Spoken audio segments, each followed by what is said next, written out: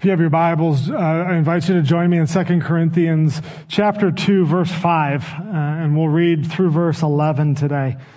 For those of you who may not know me, my name is Mike Kezrowski. I have the privilege of serving as the lead pastor here.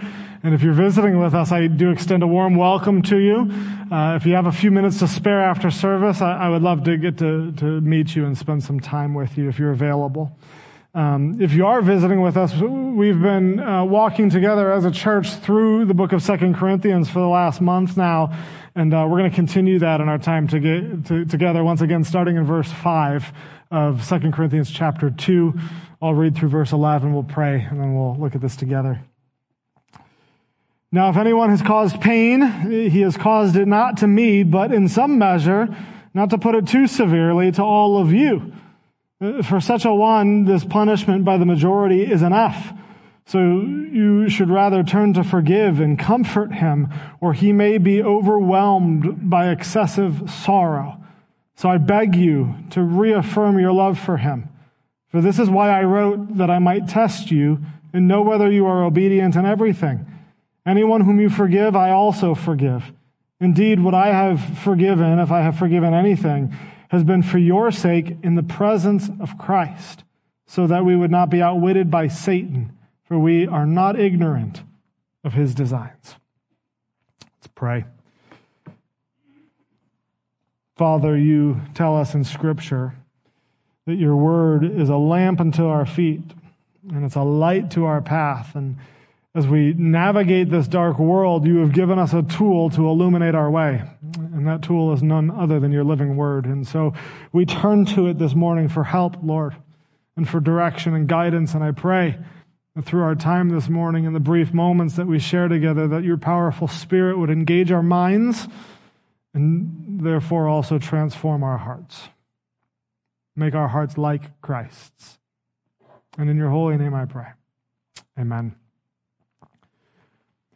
As we've seen through our time in 2 Corinthians, this book is much like a puzzle in that it was written by a real man named Paul, and it was written to a real group of people, the Church of Corinth, and it was written in response to real events, a real relationship between Paul and the Corinthian church. And unfortunately, we don't have every specific detail about what happened between Paul and this church in Corinth. And so we're forced to take Paul's writing and kind of piece together what most likely happened based on what Paul says about the events. Just like a puzzle, the more pieces that you have and the more that you put together, the more clarity you gain of the picture, the clearer the picture becomes. And in the same way, the more that you read through 2 Corinthians and the more that you really sit down and study it, the more, the greater clarity between what happened between Paul and the Corinthian church occurs. This morning, the passage that we read actually gives us another piece of the puzzle. To this point, Paul's attention has been directed towards the entire church of Corinth, the entire congregation. But now, in this passage, Paul's attention actually turns to an individual. He's not named because everybody knows who Paul's talking about. In the original context, they didn't need a name. They didn't need more details. Everybody knew who Paul was talking about. And as he turns his attention to this individual, this unnamed individual, he's still instructing the church as a whole about what they need to do, but the focus now revolves around this particular person. This particular person was Paul's offender. It's the one who attacked Paul, and this gives us further clarity. And judging by other passages in 2 Corinthians, we can kind of piece together a picture of what has happened, particularly on Paul's painful visit that we've been talking about for the last several weeks. As I mentioned, the Corinthian church, it was planted by Paul. Paul spent 1.5 years with them. He left the Corinthian church, and sometime after Paul left, the church was infiltrated by traveling preachers who influenced the church against Paul as their founder. And so, in response to this, Paul pays them a visit, and it doesn't go very well. And here's the reason why. Most likely, there was a person of influence within the church itself. He's not one of the traveling preachers, but this person within the church has bought into the lies that these traveling preachers say about Paul. And then this man probably publicly attacked Paul on the matter during his visit. And the rest of the church just sat passively by and let it happen as Paul came under public attack and slander from this individual. And so Paul leaves the visit. He's dejected. And instead of visiting a second time, which was his original intention, he writes them this painful letter. He rebukes the church as a whole for their collective action. He essentially calls the church out on acting so passively towards this man, and he calls this man out. And we find that the response to this painful letter actually had a favorable response. In chapter 7, the majority of the church, Paul mentions that the majority of the church actually repents. They realize their error, and so they repent, which is exciting for Paul. And we find that after they had repented, they actually handle Paul's attacker. As a response to the letter, they in turn turn on this attacker. They are the ones that collectively enforce what we would call formally church discipline, is what has happened here. Unfortunately, though, the church overreacts. The pendulum swings too far the other way. At first, they were too passive in their dealings with this individual, and now they're too assertive in the dealings with this individual, and this is what Paul addresses, and this is why Paul writes in this passage. And amazingly, in this passage, Paul calls on the church now to forgive the man who had attacked him. This is what the passage is about, forgiveness. Now, we could take a very introspective and individual look at this passage and come out the other side this morning saying, my personal application, my individual application is that I need to forgive people. And that wouldn't necessarily be wrong. However, to take a text like this and apply it merely to the self, merely to just me on an individual and personal level, would actually rip the passage out of its context. Because Paul addresses this issue from what I would call a corporate perspective. Now, when I use the word corporate, don't think corporate like corporation or big business or big money. What I mean when I use the word corporate is that this is a collection of individuals. Paul is writing to a collection of people, the local church, and addressing how they, as a collection of individuals, should react corporately, collectively, to the situation. We see this in the first couple of verses here. We see shades of this, right? When Paul mentions that, yes, he is the one that caused me pain, but in turn, in causing me pain, he caused pain to all of you. Just as one part of the body hurts, the rest of the body suffers. And then down in verse 6, the individual was punished by the collection of the church, right? The majority of the church. And now Paul calls on them to reaffirm their plural, as a whole, your love for him, and to forgive him as a whole body of believers.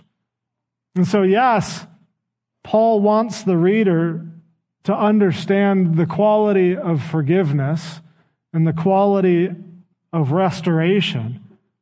But he wants the reader to understand the quality of forgiveness and restoration within the context of the greater local church. And in order to understand forgiveness and restoration within the context of the local church, we have to ask the question, what is the local church anyway? What is this thing that we are doing here right now? Why does the local church exist? What are we? Who are we? There's an author that was great help to me this week. His name is Jonathan Lehman. He has written an excellent book on church membership where he speaks about what the local church actually is. He addresses this question. Lehman is the editorial director of an organization, a ministry called 9 Marks, which is a ministry devoted to equipping churches with a biblical vision and practical resources so that they may be healthy.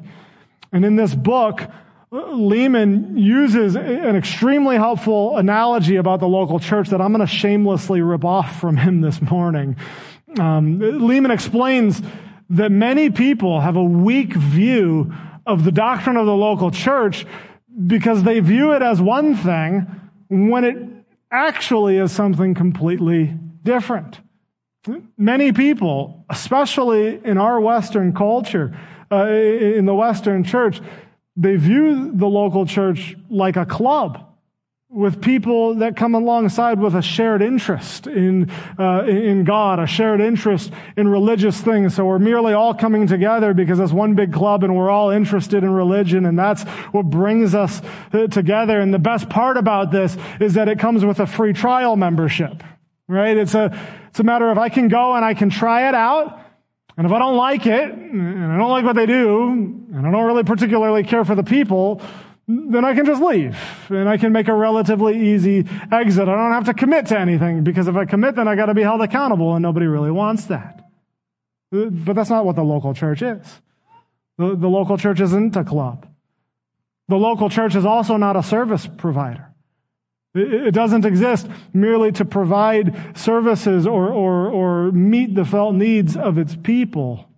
It's not here so that you can get your religious fix on Sunday, your tune-up, if you will, get the oil changed in your religion, and you'll make it through the week then, and then you'll come back next Sunday for your next tune-up. That's what a service provider looks like. No, the church isn't. The local church is not a service provider. And this may sound confusing to some of us because there is an aspect of both of those elements within the local church. In some senses, we do get that, but the difference between those things and what the church truly is, the local church, the difference is where the church begins, where it finds its foundation in purpose.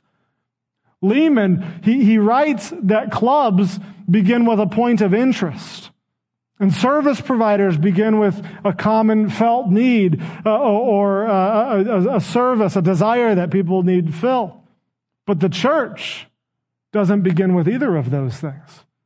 The church begins actually with a king, King Jesus, who has died on the cross for his people's redemption.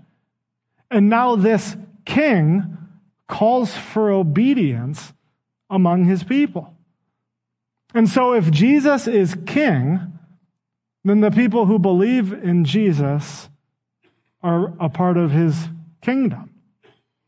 And Jonathan Lehman explains that if the universal church, the collection of believers as a whole, is Christ's kingdom, then we need to actually view the local church as an embassy of that kingdom.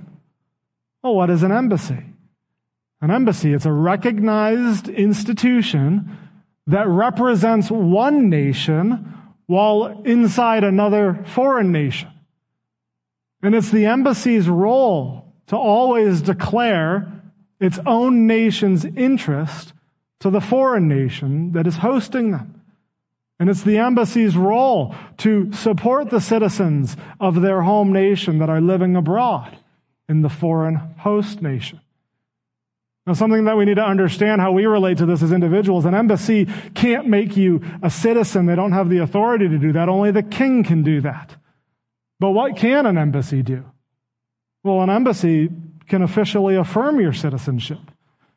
They can look at all the evidence, and they can look at all the paperwork, and they can pull up your records, and they say, yeah, here you are. You are indeed a citizen of our nation. And therefore you have all the rights and the privileges and even responsibility that go with being a citizen of our nation. Believers of King Jesus find their citizenship in heaven. That's the kingdom that we belong to, yet we roam around a foreign land of the world, Scripture's clear that the world is not our home. It's foreign territory, but there is a place in the world where believers can find official recognition, and that's the local church. It's the embassy. So in the most basic sense, a church member, right, is one who goes to the local church and says, I'm a citizen of heaven. And the local church sits down with them and gets to know them and looks for all the evidence of that claim and eventually gets them up here and says, we affirm that. Yes, you are. We believe that you're a citizen of heaven as well. And then they publicly affirm that. Now, the local church, much like an embassy, should always represent Christ's rule. And it should always proclaim Christ's law. And it should always proclaim and represent Christ's ways. One of the local church's primary responsibilities is to guard the reputation of Christ. And so, what happens when a citizen of heaven, within the context of the local church, starts acting in a way that is actually contradictory to Jesus' rule? Acting in a way that is so blatantly against what Jesus has said and what he has taught. Well, when that happens, the local church, a collection of believers, not one or two or a group, but a collection of believers as an embassy who seeks to represent Christ in his way and his rule, actually have the responsibility to take corrective action. Now, this corrective action, it has to be done in grace and in love and with tender patience and godly wisdom, and it needs to follow an appropriate process. Jesus himself actually laid out the process of what this looks like in Matthew 18. Unfortunately, we don't have the time to walk through that process this morning, so I leave that to you to study on your own time for now. But there is a process that the collection of believers should follow. And in that process, according to Jesus himself, if the guilty party refuses to accept corrective action, right? If they refuse to acknowledge their own sin, they refuse to repent, they refuse to recognize that their ways are contrary to Jesus' ways, despite the fact that many people have called them on it tenderly and graciously, then it can get to the point, Jesus says, Jesus himself, if you don't like it, take it up with him. It gets to the point where the local church, as the embassy, has to say, we no longer have the confidence that you are a citizen of heaven. You may very well be. That's not our call. We aren't the judge, but we just don't see the evidence. And so we're going to view you as one who is not a citizen. You can keep showing up and come around here, but we will look at you differently now. You're not going to have all the rights and the privileges and the responsibilities of a citizen. This is a painful process, and it's a delicate process, and no one wants to get to that point. It is always a sad day for the church when it has to go that far. And what we have here in 2 Corinthians is an example of this. This is what happened with this individual who attacked Paul in the Corinthian church. Back in our passage, according to verse 6, the church punished Paul's offender. The church implemented what we would call formal church discipline on the guy. So let's work through this together and see the wonderful news that comes out. It sounds like a major downer this morning, but there is a wonderful gospel of grace in this message. Two things that I want to draw our attention to in verse 6. First, notice what Paul doesn't say. In our culture right now, where we actually have a hesitancy to discipline, right? Notice what Paul doesn't say. He doesn't reprimand the church for punishing the man to begin with. To Paul's judgment, the punishment was necessary. Paul doesn't write, hey, just love the guy. Just love the guy and he'll come around eventually. Just give the guy more grace. It's mean or it's unloving to punish him. Paul doesn't say, give him one more chance. You may have given him 100 chances to repent, but you ought to give him just one more. Why don't you? No, Paul doesn't say any of that because there was an infraction. And an infraction requires a penalty. It requires a punishment. We understand this concept. We understand this on a very small level in sports, don't we? Right? We get frustrated when we're watching a football game and there's a clear penalty on the field and the ref misses it. We want the yellow flag to be thrown when a penalty happens in the game because the integrity of the game actually depends on it, even if it's against our own team. There are times that you can watch the game and you can say, this is my team. I'm sad that it happened, but he broke the rules and he needs to have a flag thrown on him. The punishment, the penalty of the man in this passage is necessary. And Paul affirms the church in their initial action toward the man. But then Paul goes on to write that the punishment of the majority is enough. It's enough. In other words, the punishment accomplished what it set out to do. Now, the only reason that Paul would say that it was enough in this situation was if the man repented. And so, since the man repented, in verse 8, Paul calls on the church to publicly reaffirm their love for him. Basically, Paul is saying, just as you publicly disciplined him, now he's repented, and you must publicly restore him. Give him back his affirmation of citizenship. Welcome him back into the family. It's time. You see, when a church is convinced that a person is genuinely repentant, that's when discipline has to end and restoration must happen. And there is no exception to that. And with this, we actually see the purpose of discipline. The end goal of any sort of discipline is always restoration. Its purpose is always to turn people away from their sin and back to God.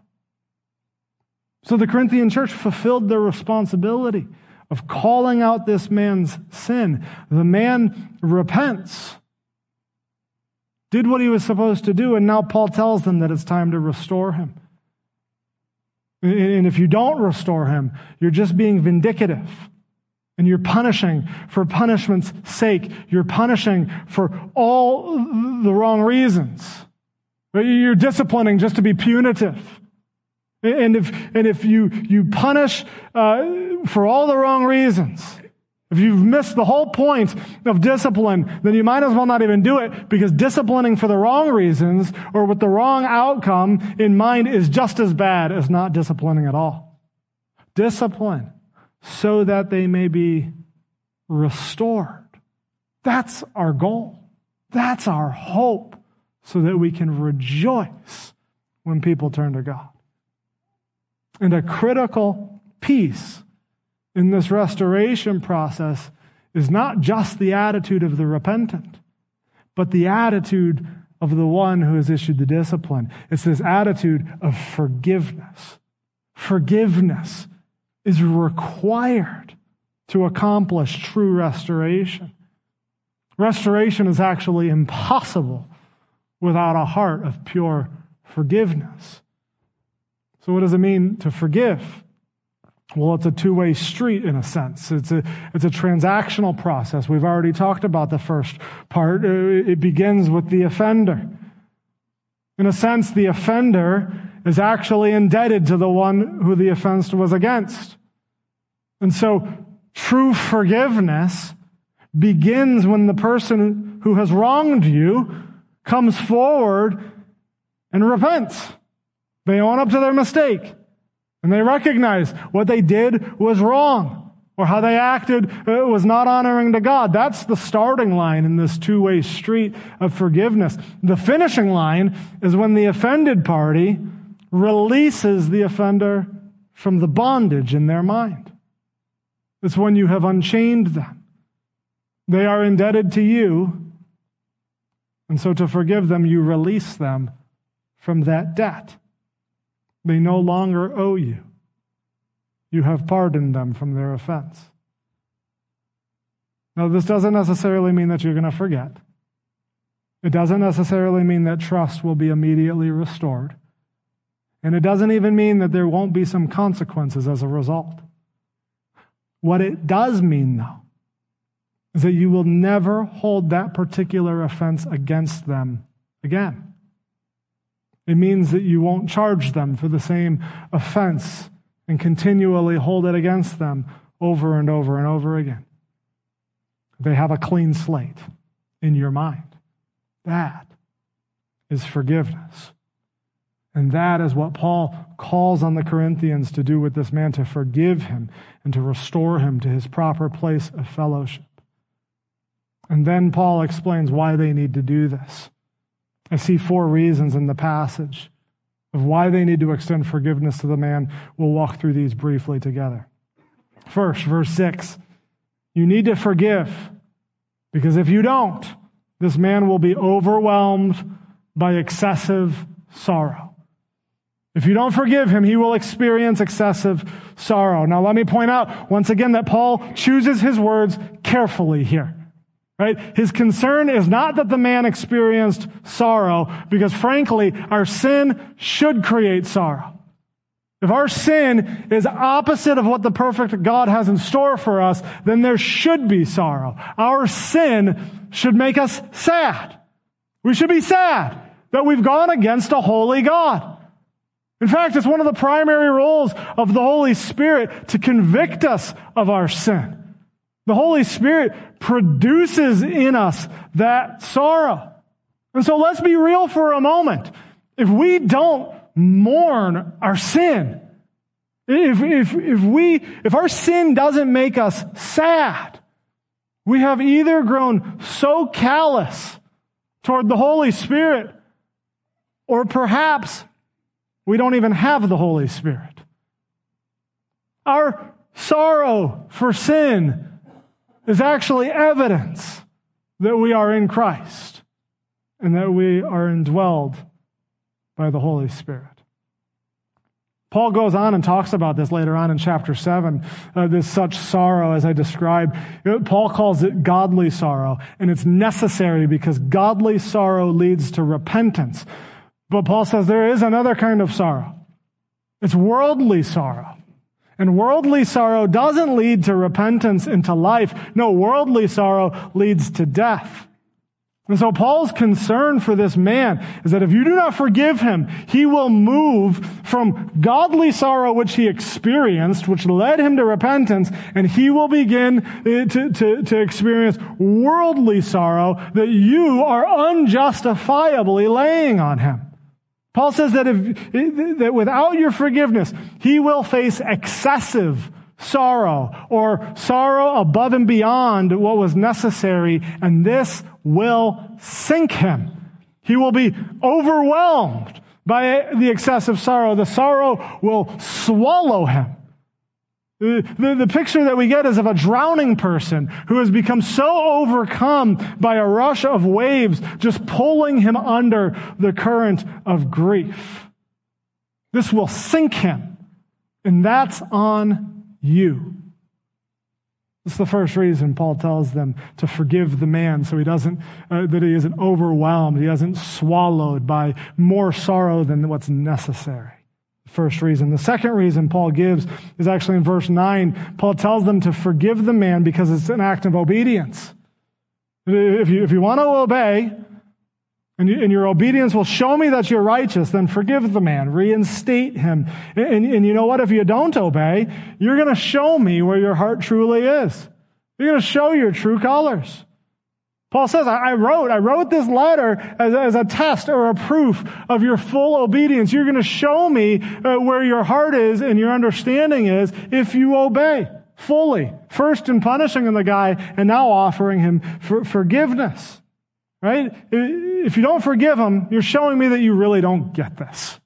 right? That you're not willing to be obedient, that you don't have a clear understanding. Basically, if you understand this gospel thing, then forgiveness should come naturally to you, and it should come naturally to you because you yourself were forgiven, which is the third reason that Paul gives for forgiving the man. In verse 10, Paul invokes the name of Christ. Paul tells him, look, forgive the man. I've forgiven the man. And you have to know that anything that I forgive, it's in the presence of Christ. I forgive because I'm in Christ's presence. Well, what's happening here is Paul's drawing attention to that awkward situation of not forgiving somebody with Jesus standing in the room right there. That's awkward, right? Because Jesus has forgiven us of far greater things than what anybody could ever do to us. And so for us to withhold forgiveness with Jesus standing right there in his presence is just kind of an awkward situation, right? The greatest display, Paul wants to remind the Corinthian church, the greatest display of forgiveness is what we have in Christ. Because we committed just grievous offenses against God. We committed high treason. We have idols in our hearts, all against God. We have taken God off the throne where he rightfully belongs. The ultimate offense against God, and we deserved punishment because of it, yet Jesus went to the cross to pay the debt, and all of those who turn to him are promised by God to be forgiven. They are forgiven of their debt, their insurmountable debt against God. And if Jesus can forgive us of our insurmountable debt, there's no reason that we can't forgive others of mild infractions in comparison. Jesus actually speaks to this in his own teaching in Matthew 18. Jesus tells this parable, a story of a servant who owed his master 10,000 bags of gold, which is a lot of money, and he couldn't repay him. So the servant begged for mercy on his knees, and he promised the master that he would pay it back in full. And the master actually showed compassion on his servant and said, no, you're not going to pay it back in full. I'm just going to cancel your debt. You've got a clean slate. And so the servant then goes out after this happens and finds one of his buddies in the story, a fellow servant. And this buddy of his owed him like 100 silver coins, which is like lunch money in comparison to what he owed his master. And he goes to his buddy and he says, I want you to pay me back those 100 silver coins. Jesus actually goes as graphic to say that he grabs his neck. The guy is like literally wringing his servant's neck saying, give me back my money. Well, the original master hears about this story and he is just livid. And so he brings the servant in and he says, how could you do something like that?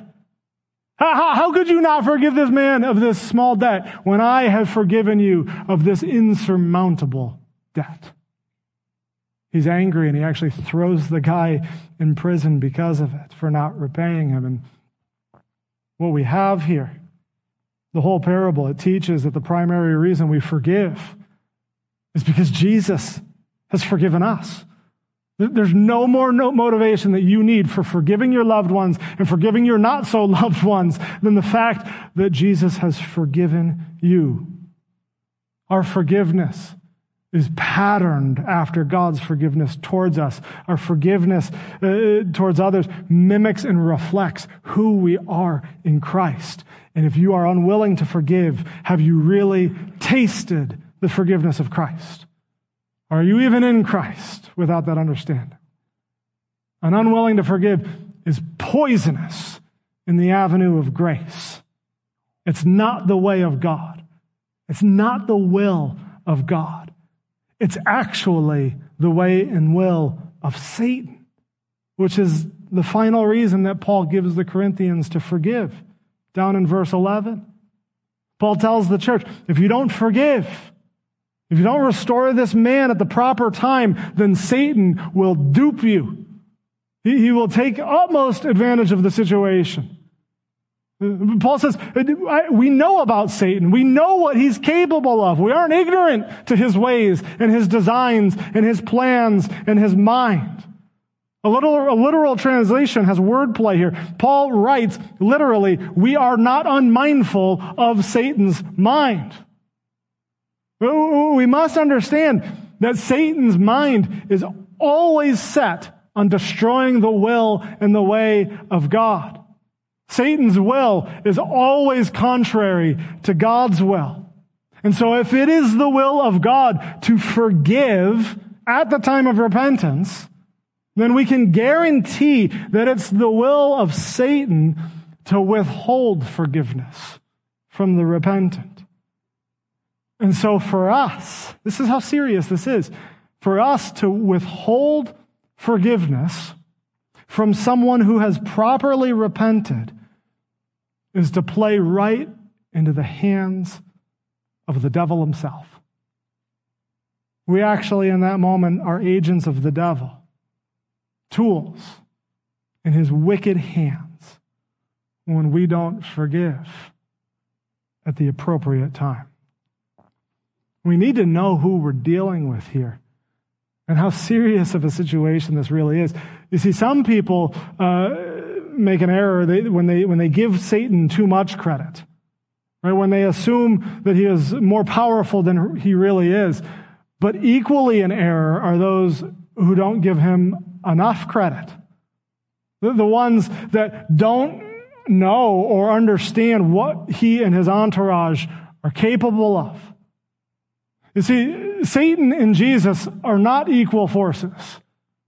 This is not some sort of cosmic battle here between good and evil, and we're just kind of waiting in limbo to see which one will prevail. That's not the case at all. We're not unsure of what's going to happen. No, quite the contrary. We have full assurance that the devil has been defeated, that the head of the serpent has been crushed. But Satan, like a serpent, like a snake who's had its head cut off, and he doesn't know it yet. That he's like that snake whose head has been cut off and he doesn't know he's dead yet. So he slashes about his body, seeking to cause as much damage and destruction while he still can. He's trying to bring as much ruin to the kingdom of God as he can on his way out. And so don't think for a second that Satan can't and hasn't brought down entire churches because there are those who take the legalistic approach and are unwilling to forgive the repentant person. Satan is scheming, prowls around like a roaring lion ready to devour, is what Peter writes. And he makes every attempt to rip the body of Christ apart limb from limb. And a disinclination to forgive, Paul says, both corporately and individually, is just one of the tools that he uses to do so. And so, yes, we have full assurance. We are secure in our salvation individually, having been established in Christ. But the life and vibrancy of a local church, a gathering of believers, depends on its Spirit-empowered people demonstrating the same forgiveness that Christ gave to them at the cross. Would you pray with me? Heavenly Father, I personally lift up FAC to you. I pray, Father, that our people, our members, who we are as a body of believers, would be marked by a forgiving attitude, Lord, that we would be bold in our dealing with sin, and that we would exercise the responsibility to walk together in a way that's godly and honoring to you, Father, but then we would also be so quick to forgive, Lord, when someone has realized their error, Father. I pray that you would protect this place from our sin and that we wouldn't give Satan a foothold, Lord. And Father, I thank you for the forgiveness that you have given to us through Christ. Father, I would ask that if there's anybody here who has not been forgiven, they have yet to come to you in repentance and have yet to own up to how they've acted against you, that today would be the day and they would experience your grace and your forgiveness through Jesus on the cross. We thank you, Father, for your word, and we praise your name. And in your holy name I pray. Amen.